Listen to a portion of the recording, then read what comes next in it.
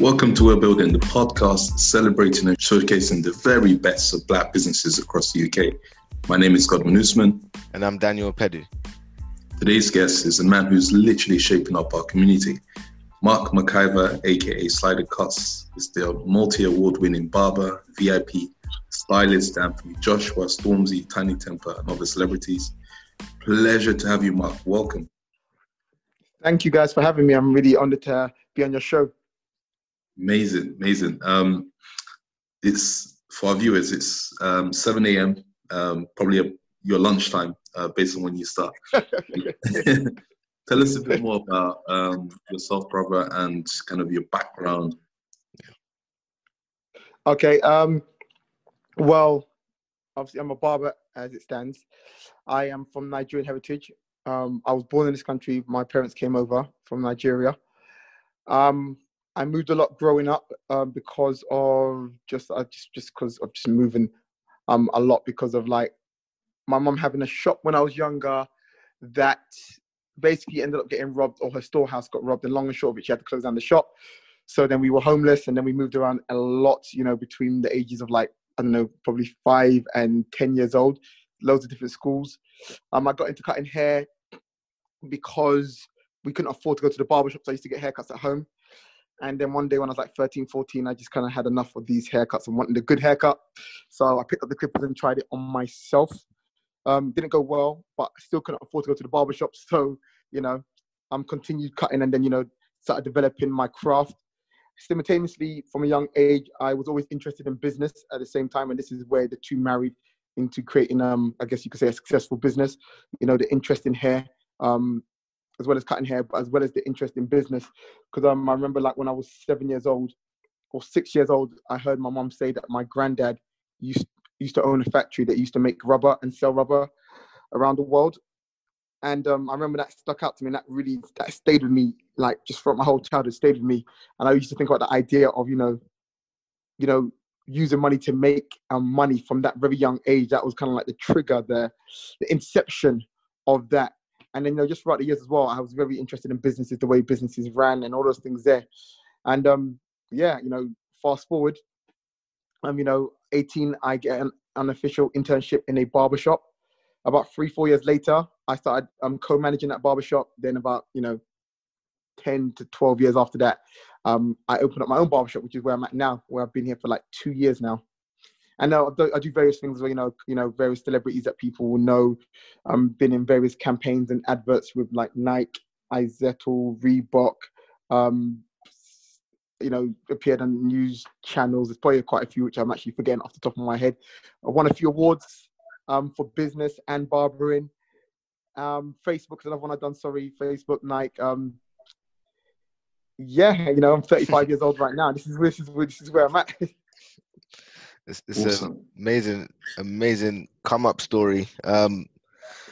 There's so many questions we have. I want to know about the 90s influence and more to do with you growing up and how you turned, something that may be a bit difficult into a passion at such a young age. So I think I heard about you drawing shape ups in school.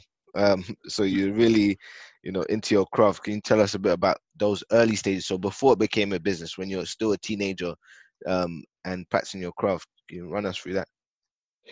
Yeah. So outside of poverty being a reason as to why I picked up the clippers, I also always had an interest in hair. So I used to watch haircuts on TV, and even though I'd never been to the barbershop, I used to look at people's shape-ups and be like, you know what? I think a shape-up should look like this, and I think a shape-up should look like that. So in the back of my school books, when everyone used to like draw their tags and different pictures, I used to do that as well, but I used to draw shape-ups. Like, I think I still got a book from when I was younger. That's got, I think, some of my shape-ups that I drew in the back of my, this was actually my lyric book when I was MCing. Because I just was really interested in the craft of it. And I just had this eye where I was like, no, this is how a haircut should look. So even before I picked up the clippers, when I look back, I realized how much I was into it more than actually just being, just because, we were poor and I couldn't go to the barbershop. That was more so just a trigger point. But the the influence, the what do you call it, the passion was already there. And you also talk about your faith. Yeah. Specifically, you mentioned on Instagram, Colossians chapter 3, verse 23, whether you do it with all diligence. How much has your faith kind of guided your work ethic and this kind of conviction for your business? Well, my faith actually is the structure of my business. So it's more than a massive part. It's like the main part, because my business has been built around my faith. And what I mean by that, I'm not talking about, in the barbershop, we have church services or anything like that. But I'm talking about more so the structure of the way I do business, the way I approach business, my ethics and my morals around business are all biblical, and to break that down a little bit more would be like, so as example, you say, Colossians 3:23, that is, whatever you do, work with all your heart or your might or your power, like you're doing it unto God and not human bosses. The whole idea of that, first of all, for me was, no matter what I do, God is always there. So I can cheat people, I can lie to people, I can slack off for people, but I can't do that to God, because God is always watching. And I always had this ideology: imagine your human boss was next to you the whole time that you were working. He or she will most likely get the best out of you, because you'd always be on your best behavior and doing your best, because your human boss or supervisor is right there. So if we take away that human boss who's not always going to be there, and you just realize that God is always there, then it's hard to slack, because you always know that, what you call it, your boss is always watching and your boss is always there. So that means that knowing that that person's always there, it gets the best out of you. And that's what's happened with me. I got the best out of myself, you could say, through working for my not my human boss, but but God, being my boss. So it meant that I was diligent. It meant that I worked hard. It meant that I couldn't cheat people. It meant that even when I would do things which were wrong, I'd be convicted to be like, okay, I need to better that, or that's not right, or what, that haircut wasn't good enough, and all of those things there. So it really just helped, to get the best actually out of me. And then when it comes to my ethics, just the morals around it, the way I do business, if you come to my shop, it's not simply about making money for me. I have this real thing where I want everybody to make money, and I want everybody to be successful, and everybody to be able to provide for their families and do the things they want to do, whether that's go on holiday, buy a place to live, have a car, a vehicle, whatever it is, right? But I've got this real kind of like heart for that. So I know that technically I could be running business a lot more ruthless and be making more money, but where my heart is at, building people up, and that comes from the foundation of where my faith is. I run business to help other people do good business as well. Awesome. I saw one of your clips recently, and I was like, okay, but you're a barber, and this is what you're saying. You're talking about responsibility, and you're speaking to our community, and the story about the bike that went missing and that was in your care, but then you refunded the guy with, a brand new bike. That really was, a step up to people. But also, you've also spoken about, I don't know if this is still the case, you charge in terms of the pricing for your service, the same price the guy on the high street gets is what the VIP clients get as well. Is that still the case? Yeah. So people always say to me, how much does this person pay and how much does that person pay? Do you charge them more? And I'm just like, well, no, that doesn't make any sense to me. Like, how can I charge them more because they make more money? I can't go into a shop and they say to me, a Mars bar costs more for me because, I make more than this other person. It doesn't make any sense. So when people do those type of things there, I just say ethically, it doesn't make any sense, because we wouldn't accept it in our day-to-day lives, but we think it's okay to do it to other people and be like, well, that person should pay more. And I'm like, why should that person pay more? And I've had these arguments with people. I'm like, why should they pay more? They're like, yeah, because they're making all this money, this and that. I'm like, so? Like, that doesn't make any sense. The price is the price. If they choose to pay more, then God bless them. And if they choose not to, then God bless them anyway, because your price is your price. Yeah. And in terms of, so going back to when you got your first break in terms of the apprenticeship at the barbershop, was that where you met, is it Frankie and Damon. Is that right? What influence they had on you and seeing people that were before you? Yeah. So when I met when I went to my first barbershop, which was with Frankie, Damon, they were they were the barbers above me. They were the main influences at that time when it came to barbering and cutting hair well, and even just the way barbering should run and shouldn't run. Because like the thing people don't even want to talk about is when you are watching people and studying people, it's about looking at the good and bad things and not just taking everything that person does or those persons do as the way things should be done. So they were massive influences to me, and they were so far ahead of me barbering wise. It gave me a good range and stretch that of length I had to get to. It was like the road down there is so far. I couldn't even see how I'd even be close to them as barbers. So those two there was massive, and it was helpful because there's a lot of barbers that don't have barbers that good in front of them. And that you could see it in certain barbers who have been in it for so long. They never had the not the competition, but they never had the challenge because the people in front of them just weren't that good. So I was very fortunate to have barbers that good in front of me. Okay. And in terms of stepping out, so what was the decision point to say, I've been co-managing this place, I want to start my own? What was the decision and the process behind that? Well, so I was co-managing that place, but I was dealing with in co-managing the place, I was dealing with all of the admin and just the business side of things, the taxes, everything. So I was doing that for God knows how long, 10 years or so. And I just had all these ideas of the way a barbershop I felt should run. And some of the ideas of the way I thought the barbershop should run was in DNLs. But at the same time, there were still other things which I wanted to do, which I was like, this is not running the way I want it to run. And, just all those different things where I just had these ideas and I was really kind of like, no, it should do this, we should do that. And all these different things, right? So that was going on, you could say, for years, right? With all these ideas and ideas and ideas. And I just came to realize that, one, it wasn't an issue, like all these ideas not being done in the barbershop I was in because, and this is something that people need to know as well. People always think because they got an idea or it's a good idea or they think it's a good idea or they feel like they know what they're talking about, that people should just listen to them. And it's like, no, it is somebody else's shop. So you live by the rules of the house you're in.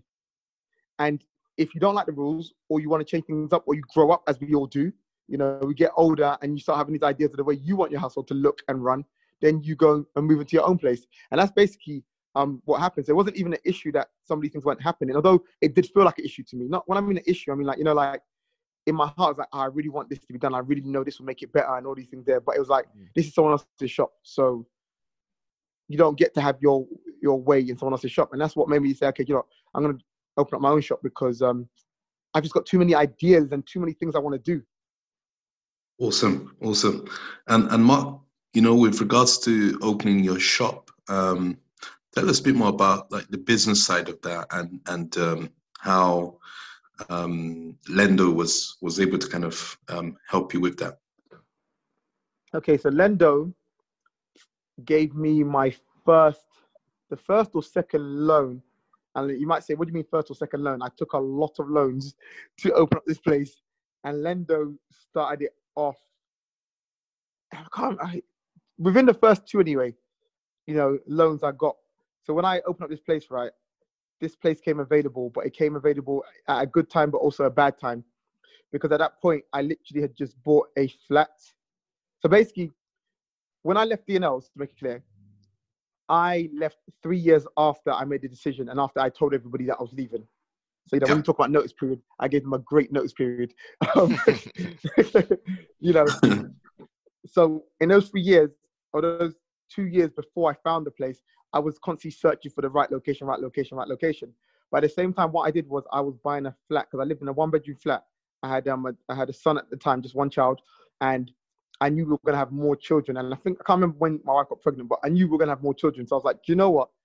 I want to get a flat or a space that, is bigger so that when we have more children, you know, because I know there's going to be so much investment that goes into this business. I want to make sure that my family was set up first. So I went and bought a flat, a 3-bedroom flat, which we live in now.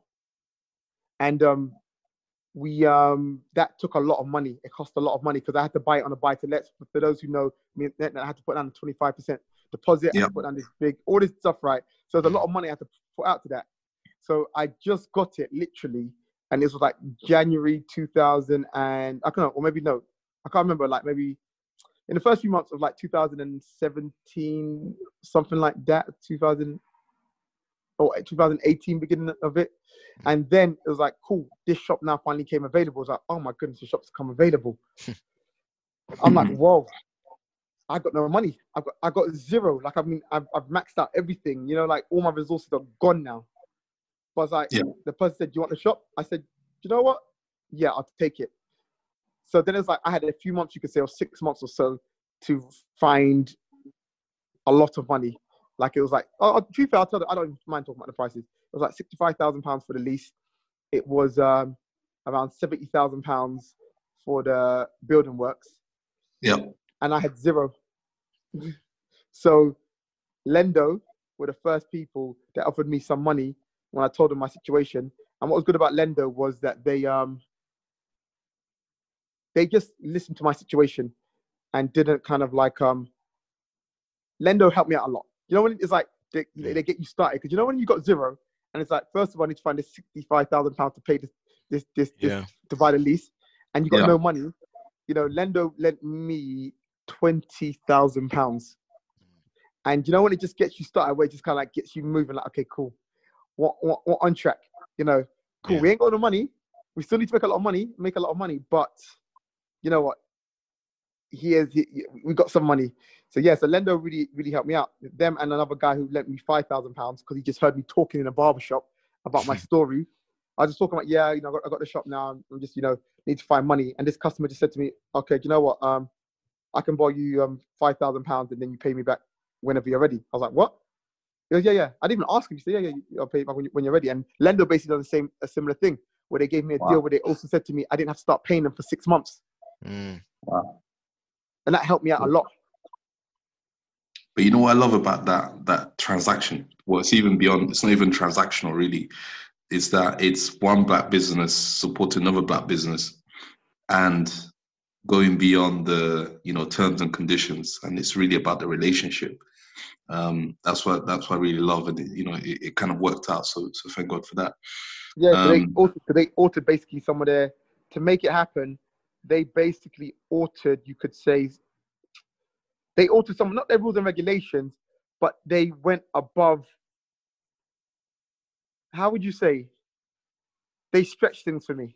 You know, and that's what's good about them, which is the issue with a lot of banks, I say now, that they base everything off the digital world, you know, and looking at digits and figures and stuff like that, instead of actually looking at ideas. Where before, when you used to get a business loan, they used to go there and you had to look at the ideas fully and how would this work. You know, it was a lot more relational. And Lendo was a lot more relational, in which is the old school way of actually seeing the idea and being like, okay, cool.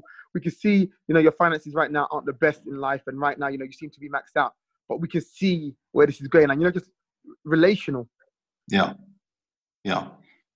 Humans over algorithms, man. That's what I would say.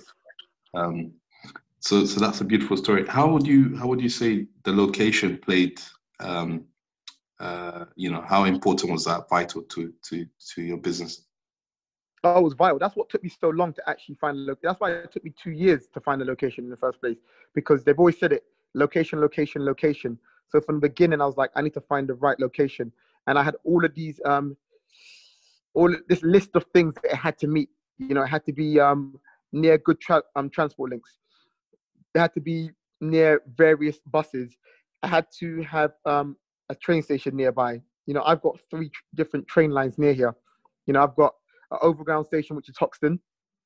I've got another overground station, and Hoxton goes to, you know, all into South London, which meant that if anybody come from South London, which we get a lot of South London customers coming because of that line, because it's so easy to get, you know, straight from, you know, all the way from West Croydon, Peckham, you know, Brockley, Lewisham, not Catford, not Lewisham, sorry. Near the place next to Lewisham, I can't remember. But all of those different places, right? Shadwell, wherever it is, right? Straight into the shop, easy train. Also, we've got Cambridge Heath at the end of the road as well, which is like 10 to 15-minute walk, depending on how quick you walk. And that's the overground that goes into like Enfield. All the stations around Enfield, goes to Tottenham Hill, goes to Enfield, goes to Liverpool Street. And then we got Old Street Station, which is the underground, which is the Northern Line, So it's like, the location was imperative to me. And even the way I found the location, what I had to do was, I was going online and I couldn't find places, long and short of it, to cut the story short. And then what I did instead was I started walking around locations that I thought were good and knocking on doors and saying, look.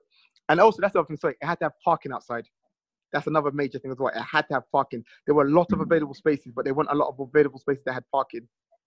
So I went around places where I was like, this is a good location. So I was like, okay, great. I just knocked on doors. Literally, oh, would you be willing? I said, I know this is random and this might be a bit weird, but would you be willing to, sell your place? One person said no, one person said no. Then I came to this place here, which I'm in now, and I just knocked on the door and said, hey, sorry, to be like intrusive.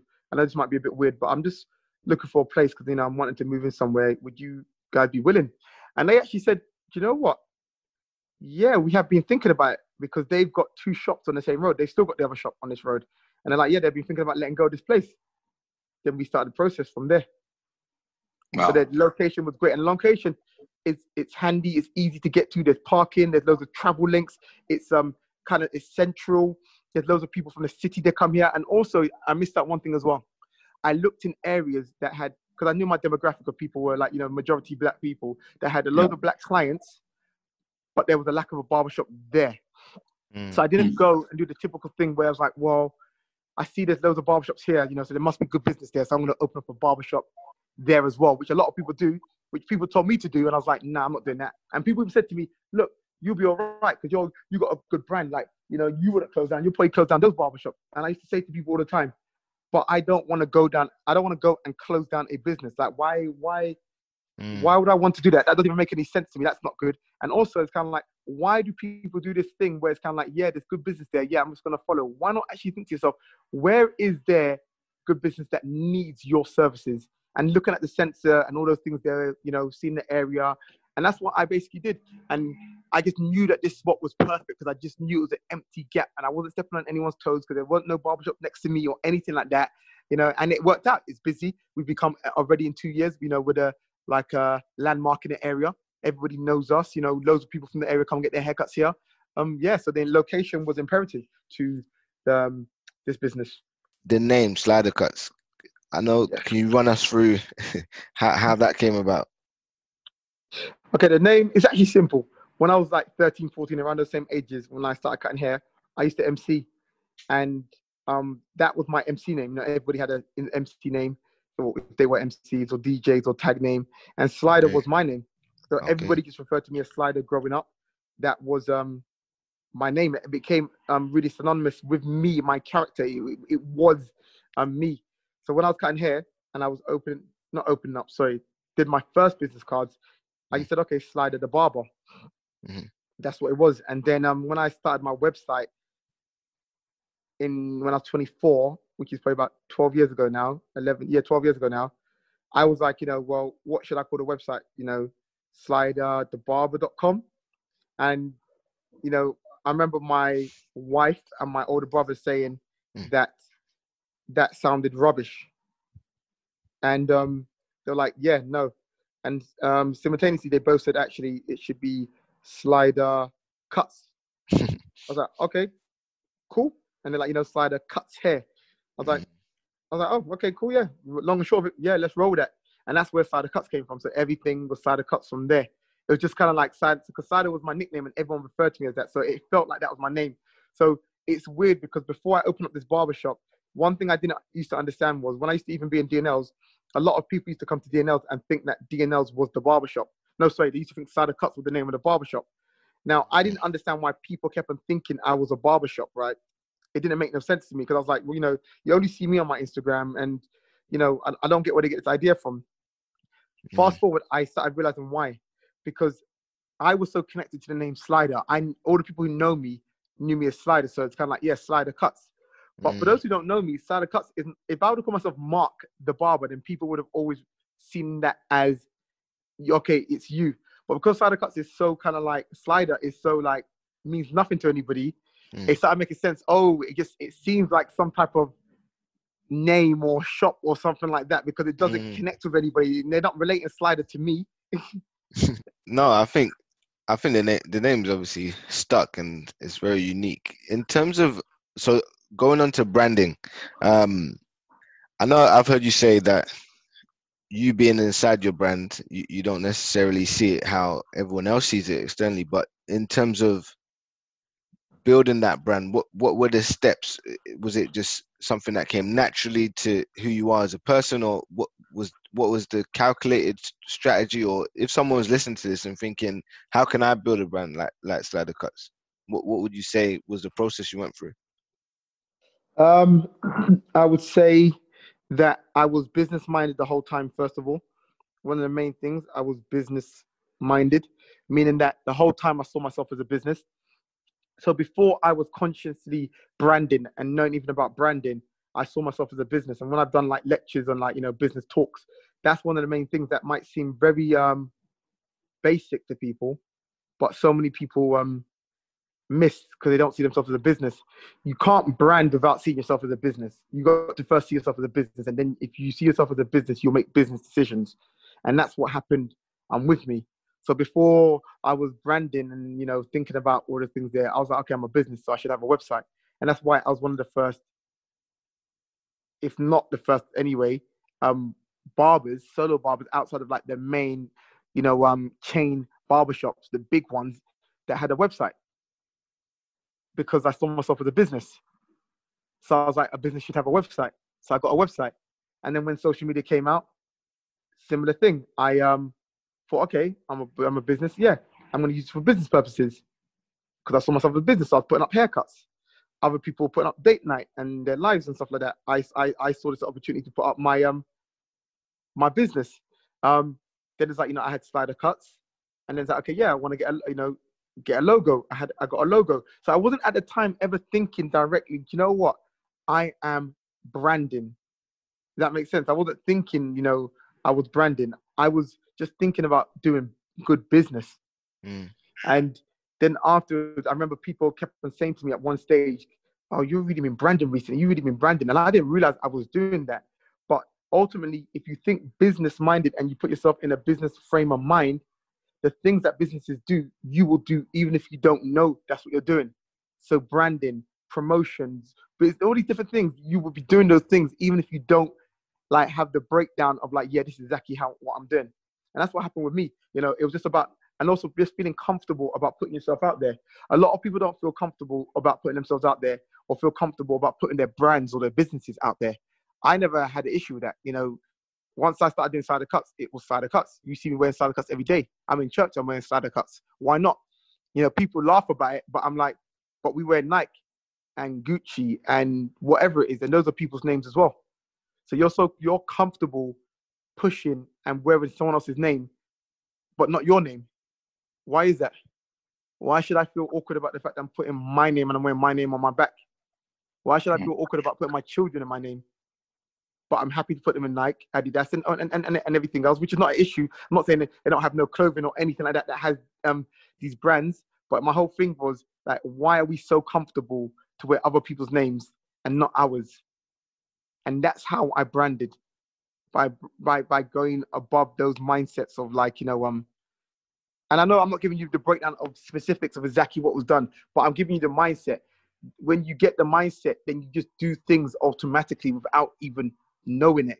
You're just thinking business, you're just thinking branding, how you put yourself out there. Everything you do, you think to yourself, how do people look at my brand now? And then also, here's some practical basic things, codes and ethics. There's a lot of businesses, right, that don't have a code of conduct for their business, or what their business represents, or what it stands for. I had that when I was a solo barber, sole trader barber, working in someone else's shop, renting a seat. I had a code of conduct. This is what Slider Cuts stands for. This is what Slider Cuts believes. These are the Slider Cuts ethics. And they were big businesses, which are shops, and they don't have that. And it's like, you're supposed to have that. And that's how you actually brand. Because then when people think about your business, they think about the code, the code of conduct, they think about the ethics, they think about what your brand represents.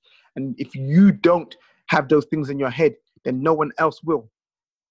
Because that means it's just scattered. So it's almost like, you have to start off by saying, okay, what does my business stand for? What do we represent? How does it look? And if you don't do that, then what's going to happen is you're just going to do a bunch of random things, and people are going to make up what your brand is about. Wow. And just on that, you had this talk at Cornerstone conference some time ago, and you're talking about the importance of teams. Yes. And how, you mentioned the larger team, the larger slider cut teams, and you've got like a publicist as a black barber, you've got a researcher, you've got videographer. How do you think that set you apart from other barbers on the high street? And how do you think that had an impact on your branding versus just having a business? Well, yeah, that having a team from early is the thing that set me apart, and also advanced me quickly, because I understood, and there's so much you can talk about when it comes to business, right? From the beginning, one of the main things as well from businesses is understanding and being honest with yourself. Honesty is a massive part of business. If you can't be honest with yourself, it's hard to develop, because you can't even see the faults in and your weak areas. So acknowledging my weak areas is what made me realize from early, okay, so I'm not good at this, I'm not good at that, I'm good at this, I'm good at that. So I need a team to help me with this. I don't respond to my emails because I don't like writing, and then it's just and when I do get to writing, it takes me so long to write. And I have grammar issues, So it's like, I knew that was a weak area of mine. So from when I was a solo trader barber, working, just renting a chair in a barber shop, I had a PA and a publicist. The reason why I think this point is important for people to understand is I didn't get these things when I quote unquote kind of got bigger and, was this recognizable brand. I didn't then say, okay, let me go get help. Before I was quote unquote anybody, I got the help, and I had those people in place, and I was paying those people salaries when they weren't making me any money, and it wasn't directly showing me any kind of like direct, what would that be? Like, it wasn't directly, feeding me, giving back to me in a sense, right? I had a publicist, I had a PA who was paying salaries to, out of my own pocket, monthly, right? But that helped me excel, because that meant that there were things that I was never going to be able to do. It basically gave me 6 hands. I went from having 2 hands to having 6 hands, which means I could get a lot more done. And it meant that the vision of what I wanted Slider Cuts to be was a lot easier to get to, because even though my day was filled up with cutting hair and doing my Instagrams and doing my talks and doing all those things there are so much things in the back end which we don't see that need doing. Like, I remember like my PA and my publicist both helping me transcribe my vlogs and putting them into blogs. When I was blogging. To make it clear, my book, I did write my book myself, just to let everyone know before they think I didn't. I wrote the book myself to make sure as well, that people know that this was written by me. It wasn't kind of like someone else, but they helped me with that. All the emails that were coming through, they were all picked up. None of them got missed because I had someone taking care of that. My publicist reaching out to companies or not companies, like magazines, to say, like I remember when I got into GQ, I got into GQ simply because my publicist messaged, I don't know how she found a contact for GQ, messaged GQ and said, look, I represent this guy, he's this, he's that, blah, blah, blah, I think he'll be good, whatever she said. And suddenly, a week later, I was in GQ. So, Mark, that's truly amazing. But I think that's what sets you apart, right? Like, not even just a barber, but just like as a business, thinking bigger, thinking more in depthly about the difference between having a PA, publicist. That's brought you to GQ. Let's talk a bit more about Time Out and that magazine cover post lockdown. That was huge. How did that happen? Okay, well, yes. So as well as having a publicist, just to make it clear as well for people, because I think sometimes people hear these quote unquote antidotes and be like, okay, so I can get a publicist and this will make it all happen. Like, there's a lot of stuff, even the majority of stuff that comes through just people like picking me up from different places and just seeing me from different places. And this is why even one of the chapters in my book is you're always in an interview. So it's important to know that people are always watching you, whether you know it or not.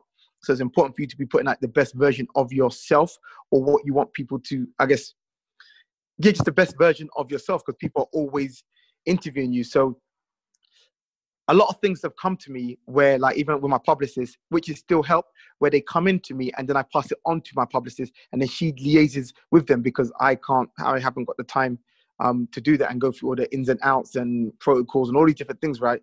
So even like things like time out, and this is why also harnessing and, you know, make sure you keep in good relationships. Like time out, that was the front cover, but that is now, I think, the third time I've been in time out. I think I've been on it 2 other occasions, and they came from just picking me up from places. And I don't know where this came from or why, but they just messaged and said, hey, you know, we are, you know, going back to work and all that kind of stuff there, you know, we want to interview you, you know, if possible. Now, I said yes, all good. But basically what I'm trying to say is that all came from probably, I'm making an assumption, all the content I was putting out before, during lockdown. So during lockdown, I was still putting out content every day. So, you know, especially where people had a lot of time on their hands, they were just sitting there and they had time just to watch now. And, you know, during lockdown, I got approached by probably about 4 different TV stations asking me to do stuff for them, like main TV stations, right? And this is why it's just kind of like, you never know who's watching you, right? And especially with social media, it's important that you know, you don't stop because everyone else stops. Keep going. You know, cool, I'm not here. Reinvent yourself. You know, there's other things you can still be doing, and that's how basically these things came about, because people were just watching my content still and seeing, okay, this guy's still talking. It's like, you know, other people started picking me up doing stuff, and then whenever people start picking you up doing stuff, what happens is other people start picking you up. You know, it's just kind of like the school playground. Like no one cares for you until everyone cares for you. You know? No, definitely. You know, and that's what happens. They start seeing you doing things with other people, and they're like, "Ooh, I want to do something with that person as well." You know. No, and that's what happens, like the domino effect. And how did you so with your client list? So how did you get to build such a client list where you've cut LeBron James's hair, Stormzy, AJ, to just name a few? So how do you go above and beyond to maintain that type of list, and also to just get in front of those people anyway? Well, for me, it might be a different game plan now for people in this day and age. But for me, I never, ever, ever focused on getting those clients. And I never, at the time especially, didn't care about having those clients. I wasn't chasing that. So when these things started coming through, I was focused on my craft. I was focused on being a good barber, you know, running a good business. That was my thing. But then what happened is everybody likes a good service and everybody wants a good haircut. So, you know, celebrities alike, just like me and you. So where I was putting out content, especially like on social media all the time, regularly, haircuts every day, and putting out my ethics and what I believe as a barber, all those things there, which I didn't realize at the time. So this wasn't like me knowing what's going to happen. Social media is such a big place that Barack Obama could be looking at your Instagram right now and you'll never know it. And I didn't realize that at the time, but because I always thought like a business, it helped me. So what was happening, people like Anthony Joshua, like let's say Anthony Joshua, Tiny Temper, Reggie Yates, they all saw me on Instagram and they watched my Instagram for a while before they reached out to me to get a haircut, which means they were interviewing me for months, seeing all my haircuts, analyzing the haircuts, seeing what the things I'm saying, you know, is he trustworthy? Is he good? All those things there. They were interviewing me and I didn't know I was being in an interview because, you know, they didn't, you know, like AJ and Tiny never clicked the follow button. So I didn't know they were watching my page. And this is how a lot of these people came because, you know, they were seeing me. Then other ones were like word of mouth recommendations. Like, you know, LeBron James came because I cut a guy called Pops Mensah. He is a basketball player who played in the NBA, but he's originally from Tottenham. He got a scholarship when he was like 16 to America. And so every year he'd come back to England to see his family, you know, just to see his family. And one day he just walked into the barbershop. And do you know what's funny about this? This is the one I don't fully understand though. This is what I'll say. Pops Mensah is a basketball player. here's you could say exclusive. I might have spoken about it once before. Pops Mensah is a basketball player, right? Yeah. Played in the NBA. He originally grew up in Tottenham. Then he got a scholarship in America. Then left and used to come back every year.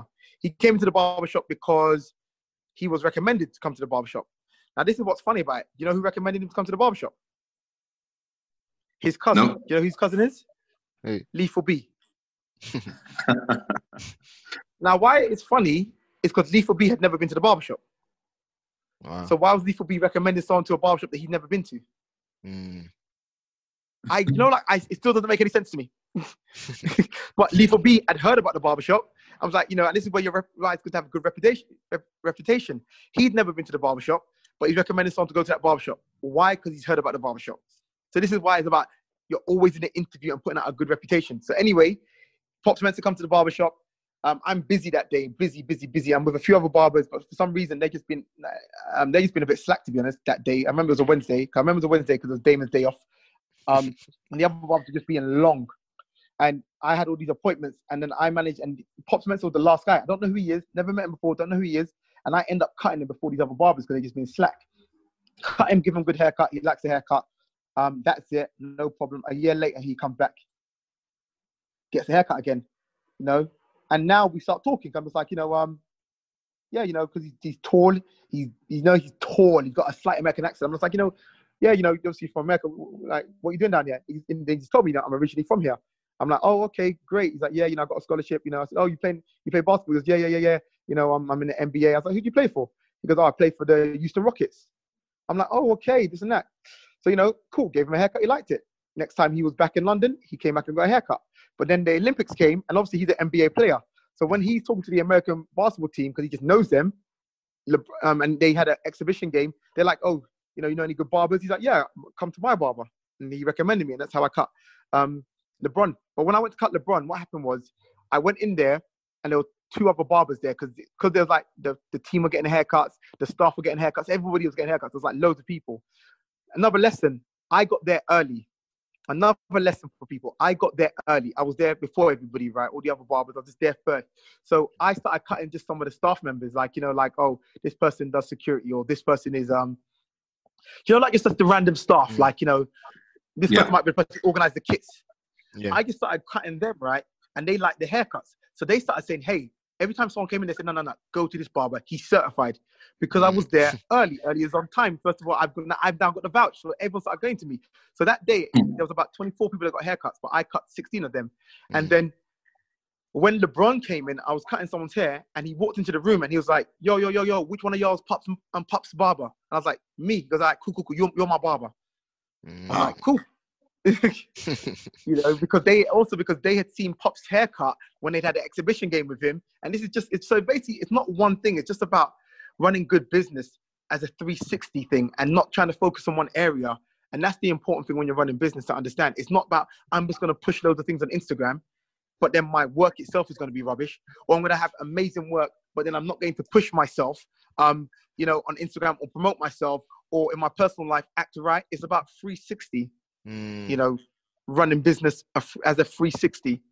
You went from sort of a solo barber to now having a business. Is the plan to go to have a chain? Yeah, a chain, a franchise. Yeah. Is that the plan? You know what? It's not the plan, to be honest. It might be the thing that ends up happening, but it's not the plan. It's the obvious thing, but there's so much hassle in running business, right? I'm kind of like, I'm not sure. And also, I have this thing where I know myself, I could end up working my whole life and living to work and not working to live. So I think it's very important in my life for me to understand what is the purpose of what I'm doing and why am I doing it. And from understanding that, making my decisions more than actually just being like, I just want more, or just being like, everyone's expecting this from me, so just do it. It's more so about really understanding what do I actually want out of life. And, I could franchise because I love the idea of providing jobs for people. That's a massive thing for me, which is, I love doing. So that could be a reason for me to franchise. more than actually me franchising about, just to get slider cuts everywhere. It's more so for me in the mindset I'm in right now, it's more so about, providing jobs and creating jobs for people. So yeah, that could happen. But, also I want to open up an academy which teaches people barbering and business. That's something which I actually want to do. Franchising isn't really something my heart is set on. It's something that makes sense to do more than something you get what I'm saying? There's things out there where it's like, there are things you will do because it makes sense, and there's things that you be like, I want to do. And the academy is something I want to actually do. We'll see. So you see yourself not just as a barber, but also as a counselor and a therapist. As a barber within the Black community, where do you think mental health is? That's just a quick question, and then I'll ask you a final one after that. A lot of people from our community, from growing up, I've seen friends and things like that, have mental health issues on different scales of that that line, and I can't say that the barbershop is the answer to mental health or anything like that at all. But what I will say is, the barbershop is a place where you see a lot of people feel comfortable to come and air out things. I can't give you the answer to mental health, but I can say there is a lot to do with bottling up things and not being able to express yourself and be yourself, and feeling kind of like feeling like, not comfortable, basically. I know can add to it, right? And in the Black community, the barbershop for donkeys of years has been a place where people can be themselves and can come and can talk and can open up. And when you're in, people are in the barbershop, people open up, and people have told me things from, they're getting married, they're having a baby, to they're cheating on their partner, to their partner has cheated on them, to they've been stabbed, to they have stabbed someone, to, almost being murdered, to friends being murdered, to people being involved in murders, to abuse type things, just like so many things where they open up. And it's weird because when they come in and they talk about these things, right, from very early, I always said there's something about the barbershop, and I didn't know what it was, that people come into the chair and they just talk about what's going on in their lives. And I clocked onto that from very early and just realized how important this kind of like, not relationship, but how important this service was, which was more than a haircut. Why my strapline used to be as well. It's more than a haircut, because you come to the barbershop to get more than a haircut. And I think it really does help with mental health. I can't say it's the answer and it's the solution, if everybody just gets a haircut, there'll be no mental health issues, but I definitely know it does help. Beautiful, beautiful. And the final point about your new book, Shaping Up Culture, where can our readers find that book? If you go to slidercuts.com, you can buy it from slidercuts.com. Or if you want it from Amazon, you can go to Amazon and type in Shaping Up Culture, and the book will also come up there. All right, brother. It's been an absolute pleasure. Thanks for your time. Well, thank you for having me on. I've really enjoyed this conversation. All right. Hopefully we'll have you on soon. Cheers. Thank you for listening to the We're Building podcast, where we showcase the best of Black-owned businesses in the UK. You've been on with Daniel Pedu and Godman Usman. New episodes will be released bi-weekly. You can catch us across all social media platforms at We're Building Podcast. Stay tuned.